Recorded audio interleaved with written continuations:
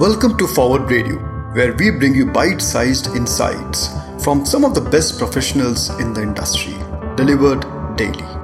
Core skills required while building a product with Kaustubh Khade, product leader. I'd say there are a lot of diverse skill sets that you need to be a product manager. And since you mentioned the varied backgrounds that I have as well, right? I wouldn't say that stays the same across organizations, right? In the first organization, for instance, it was mainly my data skills, right? That got me off the ground. Right, to say, okay, I could actually mine or look for the right data, right, and then build my own insights, right. With the second one, it was the ability to be on ground and have conversations with the sales guy who's paid $12K, right. And then as the organizations and even my positions got higher, a lot of this is about stakeholder management, ensuring objective driven product road mapping, right, as opposed to a wish list method of this, and it's very, I think that particular part is where I am right now, right, to say that can I distill down what are the core objectives, right, and then derive what the product roadmap comes from there. Right. I think by now, very honestly, I'd like to think that most companies have evolved, the base layers, right? So most companies are data driven. You have more analysts in there. You have your data scientists. A whole bunch of that work is done. A lot of the product managers themselves are engineers, which is obviously super helpful because you can have those conversations with devs, right?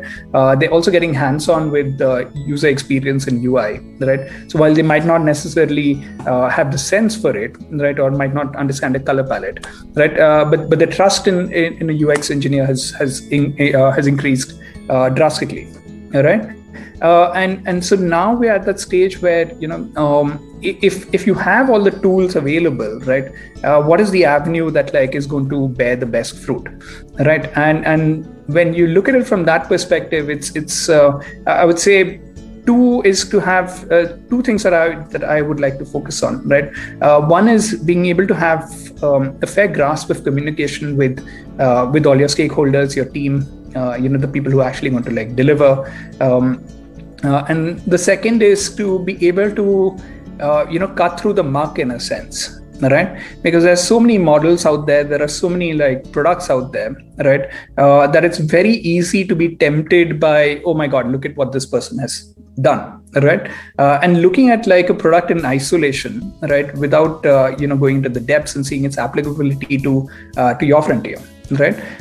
That's where a lot of bad decisions get done, right? And I'm not saying that this is even just at a product manager level, right? That's why those two go hand in hand, because you could have a stakeholder who just comes in there and says, you know what, my investor just showed me this amazing new toy, right? And I need this toy built, right? And just having been in the space for a little bit, that doesn't apply to your user, right? Now you're stuck in a quandary, right? Because your stakeholder quite clearly wants this, right? And he's got some reasons to pull that off, right? How are you going to actually navigate this fairly interesting situation that you've got yourself into, right? And some of that is just being able to communicate better with stakeholders, right? And the second one is to be able to decisively tell them, what he actually wants, right? And why you're going to go and get it, right? So it's those two, skills, I'd say, that are fairly paramount in our time and age, right? Because if the product manager himself is not able to drive conviction of building something in the team, right? That's the greatest injustice that he or she can do, right? So being able to own your roadmap, right, and be able to communicate that to stakeholders as to why it's important, right? I think those two are the skills that I hold very dearly. Yep. And you have worked with a lot of 0 to 1 products, right? Mm-hmm. And a lot of these products have also scaled from 1 to N. Yep. And beyond that as well. Right? Yeah. What are some of the skills or learnings, you believe helps in 0 to 1 and the 1 to N? Yeah. So So I think with the 0 to 1, right? And maybe we should just walk through, how a 0 to 1 product, even comes into inception, right? A 0 to 1 product is not, it's not wishful thinking. The next day, you have a product, right? It comes with some semblance of an idea, right? Or even a conversation. Right. In most companies, that comes down, top down, to say that, okay, these people want to do this particular thing. Right. And the first thing to getting, the 0 to 1 right, is to be very inquisitive as to what the outcomes should be on this thing. Right. Because invariably it becomes, a fairly abstract thought. Right. That is, again, some Chinese whispered, some, product that is out there that people want to ape, etc. Right. And you can, at this point, either lose that battle entirely and say, okay, you know what, I'm just going to get a PM and he's going to spec the same thing as of, what these guys have done. Right. Or you actually delve deeper and try and find out what the core objectives are. Right. And that in itself leads to fairly good conversations about what could be built. Right. He comes and tells you that, okay, you know what, I want a push notification system. And that you got a really scaled up, top of the line push notification system. If you can't delve deeper with that stakeholder to say, but what purpose are we solving with this new system, right? You won't get anywhere, right? And push notification system is obviously not an example of a 0 to 1, right? But say you want to put out a new vertical or a new subject over at Byju's, right? Now, every subject in itself lends its own way of learning, right? So you take history, for example, right? Now, you can't teach history the way that you teach math, right? It's a different pedagogy, right? It's going to be different content. It's going to be different consumption patterns, right? It's going to be different assessment styles. Right. Now, if somebody came and said, Kaustubh, go launch history, right? And I would basically ask, to what purpose, right? Or what are we trying to solve for these users, right? Is it the repetitive nature which helps you digest or answer questions, right? As opposed to the application-based method that you would want to do for maths or science, right? Even with the science, there's probably some dilution there. Right, but the first thing you do is to ensure that you've got these answers right, and the second part, very honestly, is pushback, right? And I'll say pushback straight off the bat, right? Because that when you get stakeholders excited, right, you have these conversations with them and they're super excited. They're like, oh, this guy's really listening, right? The next thing is when is it due by, right? Due date kya, right? When does this hit production? Right. The second part is pushback, so that you get your fundamentals in place, right? And you can start moving things around, right?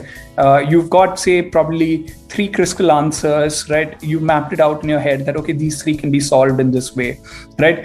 You got 2 vague questions, right? That still don't have a solution for.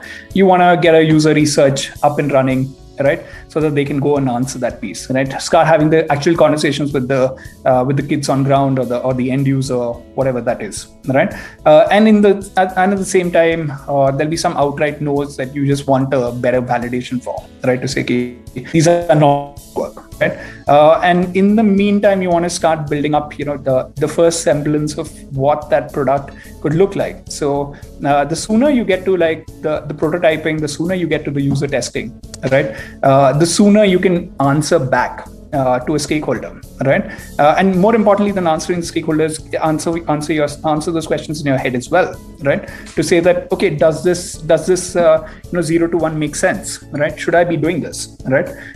Because in a lot of big organizations, you end up seeing a lot of people working on the similar problem, right? In different teams, etc. And you want to answer, is this really going to stand out? And what are the end objectives of this 0 to 1? How is it different than what that guy is building, right?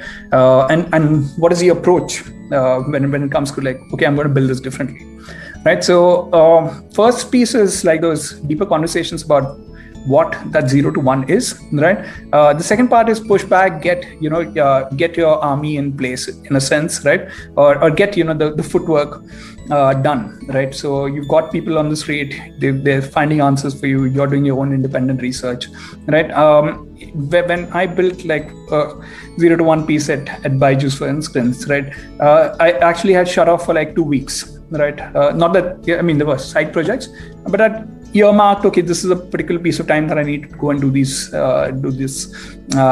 research for myself. So you do your secondary research and you start taking some of the distilled ideas from your secondary research, right? And then trying to find out, okay, how do I mobilize, the right user research on this, right? Who are the people that I need to have conversations with? What is the structure of those conversations, right?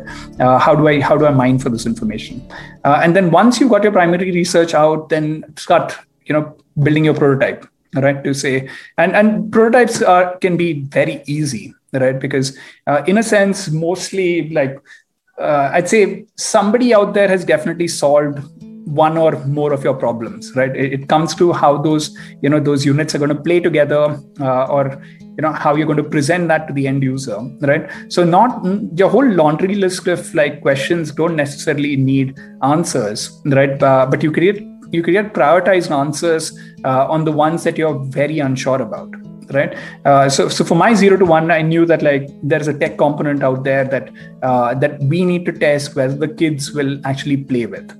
Right. And that was paramount. So I stripped away everything from the prototype and I said, I just need an answer to this. Right. And if this falls in place, okay, then the other pieces will like fall into place. Right. But I could do those bits later.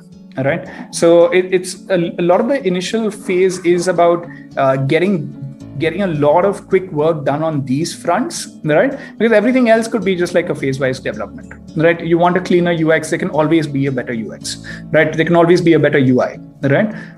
But you want to get your prototypes failing for the big pieces, right? Or proof for the big pieces, because those are the ones that really will need, time, right?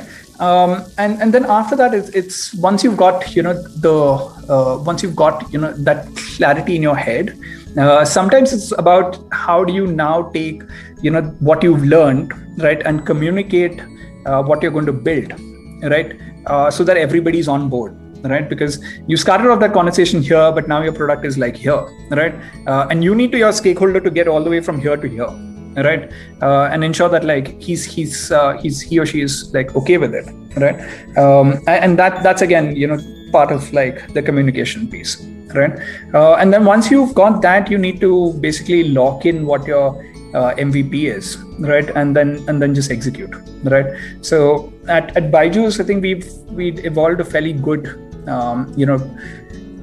cadence to this whole piece, right? You had your prototype, you had an alpha test, you had your beta test locked in, then you finally build out your first MVP, and then you do whichever phased release or timely release that you want to do, right? And goes without saying that all of this rides off of constant feedback, right? Whether that's qualitative or it's quantitative. Right, early in your 0 to 1, it's going to be a lot of qualitative stuff. Right, that's where your big bets are going to be broken, or they're going to like succeed, and you need to know like what the actual user's feeling about it. Right, there was this one really funny incident where we had taken this prototype and it's fully functional, right? And it was basically, part of the prototype was this teacher having a conversation or teaching, whatever they needed to teach in that particular lesson, right? And we gave it to this child, and this child was in the 4th grade, right? And she was loving the experience. Right, and then she clicked on the video and she saw the video, right, and then she just like paused it and she just literally gave the phone back, right, and deadpan, like no reaction, right, and she's like, here you go. And I was super curious because so far she was loving it, and you could see like delight on her face. She was loving the interactions, playing with everything, and then all of a sudden she's just like, here you go. And I was and so then it becomes the conversation that you have in your user research, right? And you're trying to probe as to why she didn't like it, right? And eventually, after a lot of mining, she basically said, I didn't like how that teacher spoke to me. And I was like, what do you mean? How do you think the teacher spoke to you? Or how did you feel the teacher spoke to you?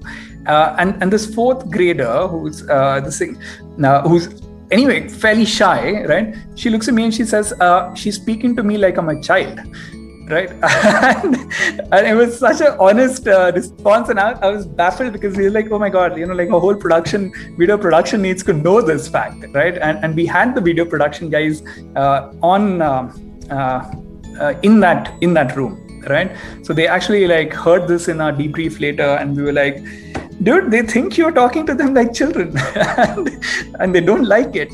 So it was fairly interesting. But anyway, coming back to the point, you basically got your 0 to 1 early enough. You got like a lot of the qualitative stuff. Over time, you instrumented so that you can quantify like a lot of these questions, right?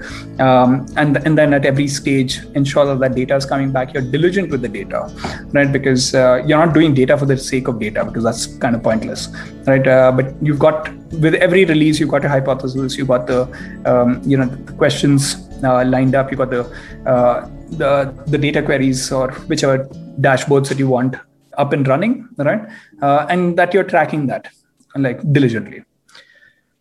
Yeah, and then post that, it then becomes like the 1 to 10 problem. So that's yeah. Like the episode? Do share it with your friends and colleagues, and subscribe to us if you enjoyed it. To continue learning, download the Forward app from getforward.app and learn from industry pros without burning a hole in your pocket. Keep learning and keep moving forward.